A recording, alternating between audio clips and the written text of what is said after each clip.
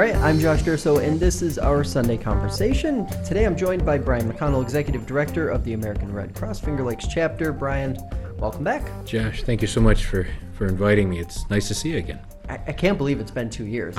We were talking about that before we came out. I guess it's been a busy 2 years. Probably. Must be. And I appreciate you juggling your schedule to fit me in. We know that last August, right on through, was busy for us from not only a local disaster response, but also from a national response. And so that accounts for at least 6 months, but hope to be back sooner. So to that end, let's start right there. Let's talk about, before we get into some of the things that are going on now, let's talk about what was 2018. Yeah. What were some of the things that stood out to you on the local level, just in terms of what you guys had to respond to, what you saw, trends, etc.? So I think we need to just recognize the human compassion and drive that we saw. Unfortunately, we experienced what is probably best termed as a 100 years flash flood up along Seneca Lake, not only affecting Chemung County, Seneca County, but also down through Broome County as well. So we had, at a high point, we had up to 8 shelters opened. And in some of the post-community meetings that I had opportunity to attend, some of the more senior members were sharing that they remembered a similar incident from 1933. During that incident, they experienced a loss of 23 souls. So we're fortunate that we didn't lose any lives. The amount of debris, both dead trees and live trees and material, rock and sediment, parts of houses and parts of sheds that all found their way down from the top of, I guess you'd call it the East Hill, into Seneca Lake was just beyond anything I had ever seen. Is the fact that there was no loss of life surprising, given what it looked like afterwards? It is. Yeah. We are very fortunate that we didn't lose any lives in this particular response. And hats off to, all the volunteer fire companies and the town leadership. These individuals came together. Many of them had all been impacted themselves. At a high point with the number of washouts, road washouts, building compromises, households that were compromised, we had really isolated pockets of individuals working to try to save lives and make sure that there wasn't extensive damage to other homes. How does an organization like yours, obviously you're sort of always ready, but the preparation for something like that, obviously you don't see it coming. So how do you guys sort of prepare and get ready throughout the year so that you are ready for something like that, God forbid, when it actually happens? Yeah, I think we all missed this particular storm, even as soon as the morning of. We weren't anticipating anything more than localized flooding, but not of this magnitude. How do we prepare? We are really honored to have individuals that make a donation of time. And over the years, the organization, the American Red Cross, has made a commitment to really be a premier partner at the national disaster response level.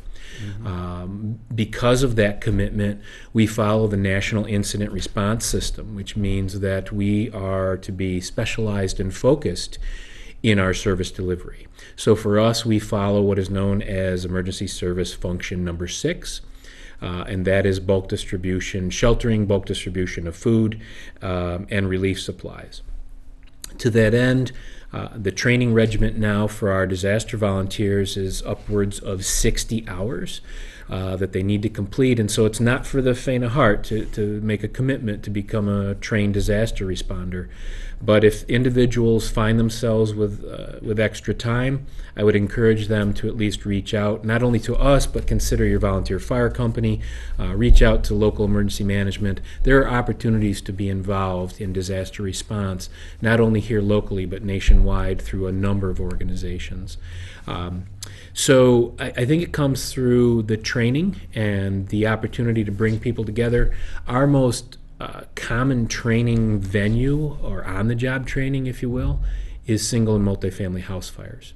So many of the individuals who complete that 60-hour of training are paired up with a mentor, and no fooling, nights, holidays, and weekends, they're part of responses. It may just be a single-family household, may have just been, not to minimize it, but it may have been a kitchen fire, just a stovetop fire, but still we were called by the supervising official, whoever the incident manager is, to respond to check into the family's needs.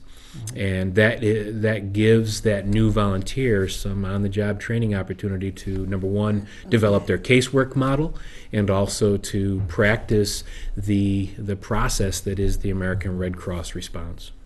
So I'm really curious, when you guys get through the sort of immediate response to something like a large flood, like what happened in South Seneca and further south, after you're through that immediate response process, what does the review look like, or how do you guys sort of check back to see, where the successes, where the opportunities were, and then to sort of learn how to keep improving? Because I'm assuming it's a constant work in progress. Yeah.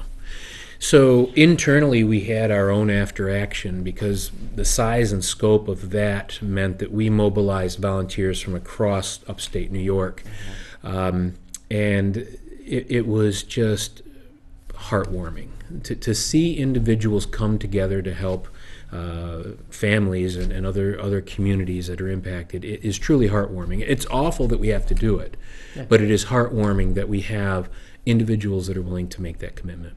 Internally, we did our after action, and we will make adjustments based on some of that feedback. The individual volunteers kind of share.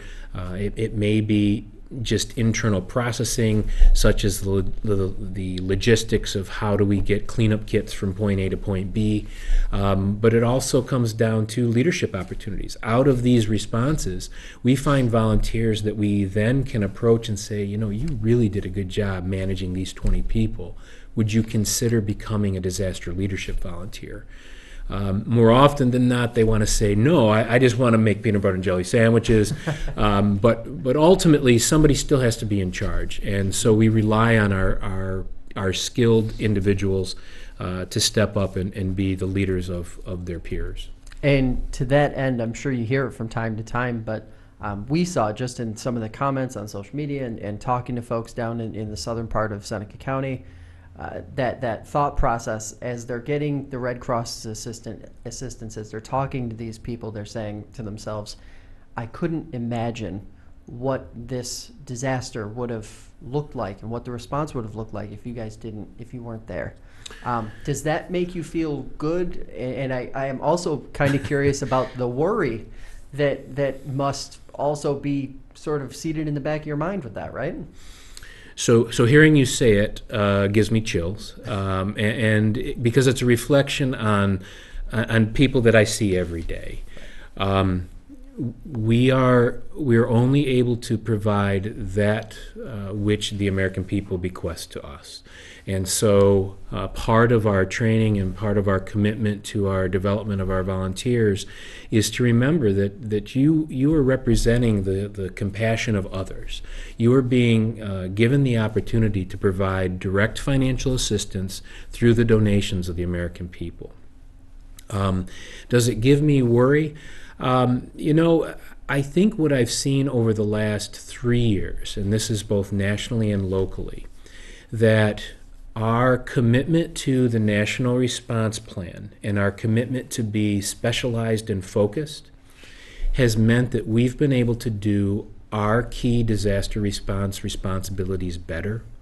Mm-hmm. And so obviously there's always individuals who aren't pleased with what we do, but on average, to have the confidence and the respect of so many individuals for what we do is very humbling, and I'm honored to represent the organization. It's changed a lot now. So let me go back. What we used to get, because we tried to be everything to all people, 20 years ago, 25 years ago, we would have done furnace repair. We would have done, 3 months rent. We would have done appliance repair. We would have done debris removal. We would have done rebuilding of homes. Very costly model, very laborious. A lot of people needed. Because we've gone back and focused just on our mission, helping people prepare for and respond to disasters, and within the National Response Plan, focus on sheltering, bulk distribution of supplies and resources, I think it's helped us become a better organization and one that people can put their trust in. So obviously then you had to essentially pivot right into winter, and I'm very curious, after a long late summer and fall, what that transition looked like as you guys got into what I would imagine becomes house fire season for Yeah. I would assume that's when those numbers start to tick up.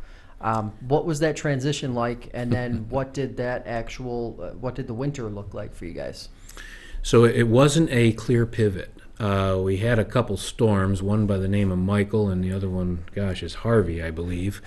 And so we had a couple disaster volunteers that committed up to 3 months of disaster duty. And we encouraged them to take some time off in December. But so we had numerous deployments. I had a chance to kind of break the rust off of my own shoulders and go down to Bay County, Florida as part of the Michael response. So I was down there for 2 weeks. And through this, from August right on through, the fire season or the heating season prompts our fire season. Not that there's a direct correlation, but it just happens that way. And we're up. The number of single and multifamily house fires across our 6 county areas are up for this year, and I don't have any reason for it. They don't discriminate. Whether it's a large-scale disaster or a single or multifamily fire, it doesn't matter your socioeconomic status. We respond to retired senior VPs, and we respond to individuals who are putting 3 and 4 families in one apartment. It doesn't matter. What we're trying to do, though, is make sure that individuals in all spectrums recognize that home fires are still a potential, and there are things you can do to prevent them, and most importantly, to save your life. Mm-hmm. Now, obviously, volunteers, they drive what you guys do. Donations also drive what you guys are able to do. When you wrapped up 2018, were you sitting in a good place, or were you sort of playing catch up heading into 2019? From a volunteer standpoint and from a financial standpoint, I would say we are in a very fortunate position. We have some wonderfully committed annual donors, and we're honored to have their trust and their gifts. We saw a wonderful fundraising opportunity throughout the national storms, and we continue to see local gifts support our local fire responses. Volunteers, they were tired, and I hope some of them I know some of them took some time off, but I also know some of them just kept right on donating their time. So we do want to say we're really appreciative. Is that incredible? Like that, It is. Disasters are always happening somewhere, and there's probably always an opportunity to donate your time somewhere There within absolutely the Red are. Cross Absolutely. organization, right? And there's a lot of competition, and I encourage folks to make a commitment. We're seeing, I think, as a sector, if you look at the human service and nonprofit sector, whether it's the Red Cross or Catholic Charities or your local church group or your volunteer fire company, I believe we're all seeing the result of kind of a transition of population. Upstate population's kind of flat at best, and many individuals are working second jobs, they're raising their grandkids. We are so fortunate to have the commitment of the individuals that we have. Mm-hmm. if some of your listenership and viewership are not volunteering, even if you could do 1 hour a week somewhere, please give it a consideration. For me, it's very rewarding. If you want to do it for a resume builder, that's okay too. But I think it connects you to the community, and it connects you to something that you believe in. We heading into 2019, we're still running over for local fire responses. That's a bit disconcerting. And the weather patterns, the weather is always changing, but I would say personally, for my 50 plus years living in upstate New York, that many of the storm systems, even that we saw just this past month, generated more rain than I remember as a young person living and growing up here. So I think we have some realistic potential for ongoing flash flooding. That's not necessarily new, but it seems to be in different places. Additionally, I don't know why, even with code and UL safety standards, we're still burning houses down, and I can't believe that we're still losing lives in those fires. So bring me back, because now I'm on a soapbox, Josh. So you better. We're fortunate to have. We're only able to do what we do with the generosity of our donors. Absolutely. And it speaks to how much you guys are doing with how little you actually have to do it with. I mean, you're fortunate, but at the same time, you're doing it with very few, as opposed to how many could if the whole population were actually all participating. To that end, you have obviously a program, an annual. This is sort of an annual thing, right? Sound the alarm. So yeah, let me back up. In 2014, the American Red Cross kind of took a look at our responses, both at the local level and the national level. They also took a look at the fatality stats, both nationally and at state levels, and it became pretty apparent that fatalities due to fire fall within the top 3 almost every year in every state across the nation. So the Board of Governors and the American Red Cross decided that there's an opportunity here to accomplish our mission, which is to try to prevent and alleviate suffering. So we partnered with Kitacorp, and we started what's known as the Home Fire Prevention Campaign. This is year-round, where we not only install up to 3 10-year batteried smoke alarms, but we couple that with some education, and that is an evacuation plan, which I happen to bring with me. This one has some magnets on it, so you can actually place it on your refrigerator or wherever you want it. And then we actually go through and we talk through with the homeowner while we're there about ways to prevent the most common disasters, and that includes cooking, fireplaces and space heaters, smoking safety, and electrical and appliance safety. So National Fire Protection Association has found that when you couple a mitigation activity such as installing smoke alarms with an education activity, which is creating an evacuation plan, that you basically create a 50% chance of preventing a fatality due to a fire.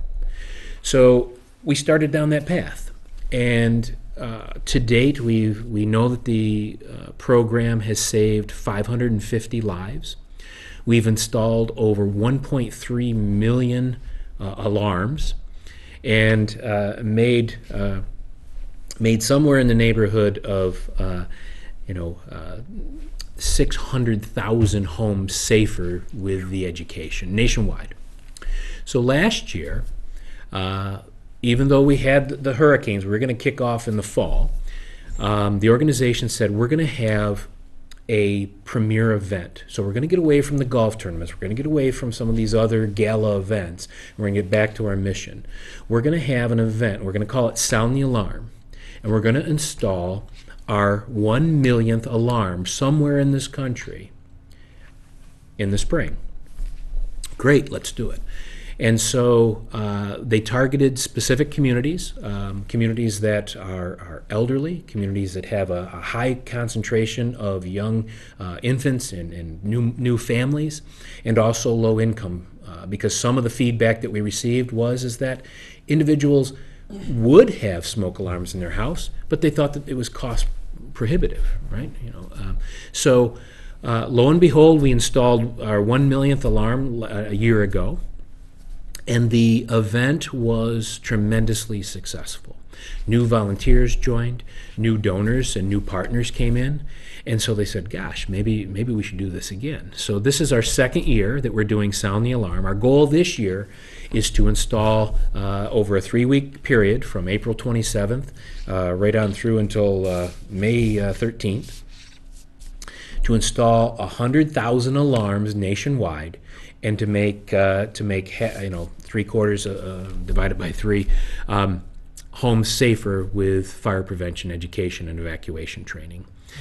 Our part here in the Finger Lakes, to help reach that goal, we're going to do 250 installs. We are honored to have our partners down in Schuyler County this year. Last year we focused on our highly our most busy counties. So Wayne County continues to be the county with the most fires annually for us. They've experienced 2 fatalities over the last 2 years. Chemung County is the most fatal county for us. They, I think it was last year, they ended up with 3 fatalities. Years prior to that, their numbers were up somewhere 11, 12 over going back to 2014. And what we found in Schuyler County is that last year alone, Schuyler County doubled the number of home fires that they have. Now, Schuyler County is a wonderful place to be. My wife and I used to live there, and we miss it, actually. Last year, they doubled the number of home fires that they had. They had 11 responses that we were involved in, and unfortunately, 2 of those responses resulted in fatalities. So if you kind of boil that down, that was a 1-year span where if, for each one fire that occurred, or for every fire that occurred, you end up with a chance of perishing in it, 1 to 5. Yeah. So we reached out to Office of the Aging. We partnered with county legislature, and we're going to focus on Schuyler County to help install 100,000 alarms nationwide. We're going to do our part. Like I said, we're going to do 250. Mm-hmm. But it's a wonderful program. I am convinced, and I know, that we already have saved lives. 21 lives have been documented in western and central New York, and we're claiming 4 of them right here in Lodi. A gentleman was kind enough to go through and invite us into his home, and we installed the smoke alarms, did the evacuation education, and with the follow-up after the incident, he mentioned the evacuation plan twice. He said, you all came in, you went through the evacuation, I knew what I had to do, and I was able to get my family out. And so hats off to him. And we're going to claim 1 more. This one's kind of a gray area. We had a team that were going to do an installation. I think it was up here in Seneca Falls 2 years ago, and the team arrived at the homeowner's front steps. No response to the knocks and the doorbell. And while they were calling the homeowner, one of the team members kind of peered in the window and noticed that the homeowner was lying unconscious in the home. They were able to call 911 and save that individual's life. So we're going to claim 5, right. But it's a bit of a stretch. Yeah. So obviously this event has a blossoming effect. Yeah. It's contagious. And I guess I'm kind of interested just on the awareness side that this brings up. Even if you may not be going to a specific household, that household might think about this and might check their smoke alarms or update them, or whatever the case may be. Is that sort of the side effect, the positive side effect of a program like this? We hope so. I don't know that we can really track that. Individuals are so warm and inviting. It is a grassroots effort, and it's an intimate effort. I mean, we're bringing 3 volunteers. We've done our background check on all of them, right? Yeah. Into an individual's home. And it's a conversation. You develop a rapport very quickly. The team usually has potentially 11 other homes scheduled for that day. And you very quickly have to develop a rapport with the homeowner. So the team of 3, and I can't make this up, but it does create quite the beginnings of a joke to ask how many Red Crossers does it take to install a smoke alarm. But we send out a team of 3, and that's for their safety and the homeowner's safety. Right. One individual is designated as the installer. So we have one individual who is going to be working from the ladder. Another individual is working to support that individual so that they don't fall and provide them what they need. Yep. And then another individual is doing documentation and also education. So it's a team of 3, and I think it's communities coming together as we saw in any level response. This is a preparedness effort, but it's still individuals coming together. And so some of our partners, we've been honored to have Wallen Insurance on board for years down in Chemung County. I told them it's completely shameless if you want to wear Wallen Insurance and talk about insurance while you're there, but you need to make sure you're documented that you covered all of the pieces of the American Red Cross program. And he's trained his entire staff, 20-plus individuals. They go out every Thursday and schedule installs. So it's a community-to-community program, as long as we have the individual volunteers from those communities willing to make the commitment. And when it comes to these, any of these disasters, whether it's a super localized one or maybe more of a regional one, what are some of the things, or when you're talking about the Red Cross, what are some of the statistics or the broad points that you try to get across to people who might not be really into that nuanced sort of discussion about why this is really, really important? What are some of the things that you try to sort of, the red flags, so to speak, that you try to wave in front of people so that they understand this is something that they do have to take seriously? Yeah, well, as I shared, that real quick snapshot from Schuyler County's responses last year was out of the norm. Right. The reality is that every day 7 people perish in a house fire. We respond to nearly 65,000 house fires nationwide a year as part of our partnership with local fire companies and emergency managers. I think the other piece that I found rather staggering is, with the building materials that are available, with the materials that are being used in furnishings, it takes less than 2 minutes for your house to become either engulfed in flame and or completely engulfed in smoke and heat. So I think the 2, 2, and 2 is some of the messaging that we want individuals to know.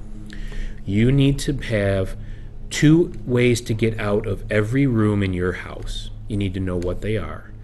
You need to practice so that you can actually time yourself and get out of those rooms in under 2 minutes. And we ask you to practice this drill, and this is the hardest part. We ask you to practice this drill twice a year. In my opinion, make it fun. If I had my kids lined up in a room and I said go with a stopwatch, they'd be thrilled. And if I told them we're going out for ice cream afterwards, if you can get it under 2 minutes, they'd be thrilled, right? Yeah. Make it fun. This is potentially your life-saving moment. Mm-hmm. And you can use something as simple as our little dry erase board if you want, mm-hmm. but know how you're going to get out of your house. The other piece is know where you're going to meet afterwards. So if my wife goes out the back door and I go out the bedroom window and my sons go out their window, where are we meeting? Mm-hmm. Because if the incident commander shows up and we can't account for all the residents of our dwelling, then we're putting now a fire personnel at risk because they have to go in and try to find us. Mm-hmm. So there is some seriousness to this, but I think you can make it fun in the preparedness side. So anyway, kind of you asked about further statistics. So I want to hone in on that though, because it's interesting you say that. That was going to be my next question. Was actually about the planning of how to get out, your escape route, so to speak. Yeah. In that situation, it's funny. You talk to most people, and most people just give you, it's a single family house. I'm just gonna get out. But there does have to be that sort of next level thought process that goes into it, right? Like, it just can't be that simple. "Oh, I'm going to get up, go out the door, and walk down the hallway and walk out my front door," because it probably won't be possible, or could not be possible. Each disaster is unique. Each fire is unique, and I encourage you to check in with emergency management and your fire professionals locally. What you think may be the best way out, you may not be able to gain access to. You may not be able to see it. Depending on the fire, the lights may go out first. So if it happens in the middle of the night, can you get out of each of the rooms in your house in under 2 minutes, in the dark, potentially crawling? And I don't say that to scare anybody. I just say run some of the different scenarios. What happens if the fire happens and only half of your family's at home? Who's the contact person? Do they know who to call? If you're on vacation, who's watching your home? What if you have somebody that's staying there and is not familiar with your home? Do they know how to get out? And what if my mobility's impaired? I mean, I'm getting older here, Josh. I don't get around like I used to. But if I don't move so fast, and my way is very narrow, right? What if it depends on the structure of the home as well? So, it's not necessarily to scare anybody, but it's to plant the seed of, when you're doing your preparedness, you have to individualize it. And it doesn't have to be just the Red Cross. Talk to your fire folks. Your volunteer fire companies know what they're experiencing every time they go out. Right. Now, that doesn't mean that they know what they're getting into, but they know to a certain degree how the fire is going to behave, what it's going to produce, and potentially what they're putting their lives on the line for. If you're in that home fire, you're at risk. So we want you out of there in under 2 minutes. So, obviously, as you guys move forward through the spring, is blood still oh gosh, the yes. thing that you're obviously it's something that you're constantly having to fight for. Yeah. Where do we stand with the need for blood now versus where we did a few months ago? So a few months ago, with coming out of the winter season, a number of drives obviously had to be canceled. We're coming off a spring break, and so some of our most generous blood donors continue to be our educational institutions. That's at the high school level and at the college level. Yeah. When they're not in session, we're not able to collect. I'm not sure we have a clear cause, but we are seeing a significant decrease in the number of individuals donating blood for whatever reason, and it appears to be somewhat America specific. Worldwide, blood collection is growing. More countries are developing their blood programs, and they're able to collect significantly more blood. For obvious reasons, right? If you're doing a whole blood donation, but again, the advancements in technology and treatment for different types of illnesses, such as cancer or other treatments, require different types of products from the blood. Mm-hmm. So the need is there. Hospitals and treatment center administrators are doing their best to keep their costs down, and so they might delay their purchase until they absolutely need it. But the reality is that, if I show up at the emergency room and I need blood, the expectation is that it'll be there. So coming out of the winter season, we were as I guess the nation's largest blood provider. The American Red Cross holds about 43% of the nation's blood collection industry. We were seeing more blood being dispensed than was being collected. Not necessarily unusual, But because we've seen kind of a decrease in the number of donors, it really was it was a bit of a nail biter.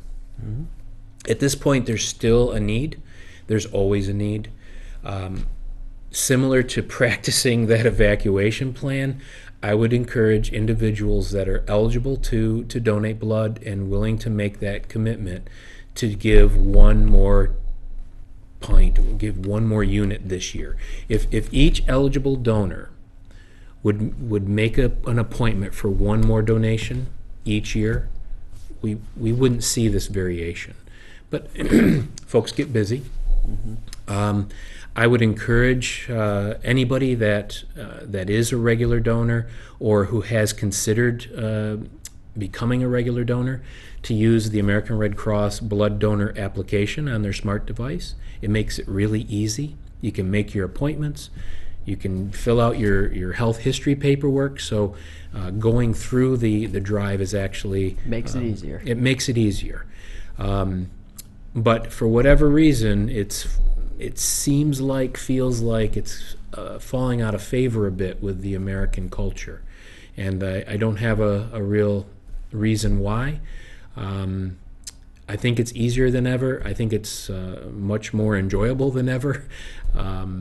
Technology is working in the blood collection industry to continue to keep it safe. The FDA continues to oversee all of the industry. So safer than ever, easier than ever. It's just up to you to make a commitment. Is that something that will require you guys to sort of re-envision how you do things if that trend absolutely. continues? Or we already are, yeah. So in July of this year, we've kind of restructured our collection entity. And we're seeing right now, we're taking a look at nationwide, seeing how we can bring blood services back over to the chapter side. So we'll be seeing volunteers and blood staff better aligned with our current chapter side, just to try to continue to make it easy and safe, but also to increase collections. And there's another event I was supposed to ask you about, Ride for the Red. Ride for the Red. So the Harley Owners Group out of Arkport and Corning has been a wonderful contributor and a 10-year plus. This will be their 11th year, I believe. They hold a motorcycle event. I would argue it's one of the safest rides in upstate New York because it's led by the motorcycle division of New York State Police, and tremendous skills in those gentlemen and ladies that ride those bikes. They've made a commitment to raise money through their Ride for the Red. It is Labor Day weekend, so August 31st, September 1st. Look for it on their website, and I don't have it off the top of my head. Sorry, Josh, but do a search for Ride for the Red and plug in Big Flats, New York. We will drop a link for it right in the story that accompanies this podcast. So my last question for you is, for those who might be interested in volunteering, who might be interested in getting involved, what's the process look like, and how can they get that process rolling? Sure. So we try to be pretty technologically savvy. Individuals can go to redcross.org, and there should be a tab that says volunteer.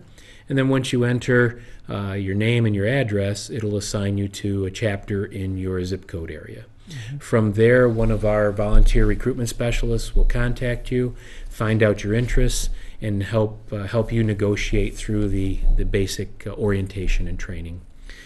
If that doesn't work for you, I encourage you to give us a call. Contact your local American Red Cross. Again, you can search that at redcross.org, or you can call us at 607-936-3766 and say, I'd like to volunteer.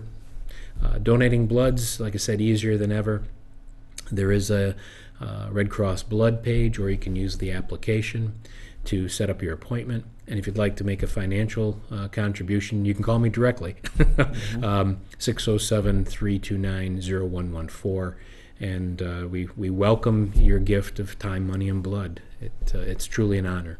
Well, we appreciate you coming in, and of course, we appreciate all the work you're doing in the community all the time. That is really the way you guys are giving back is really second to none here in Finger Lakes. I will share that with our volunteers. Thank you. That means a lot.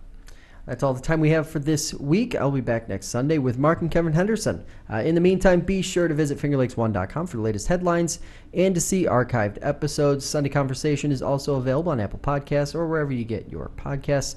Have a great week, guys.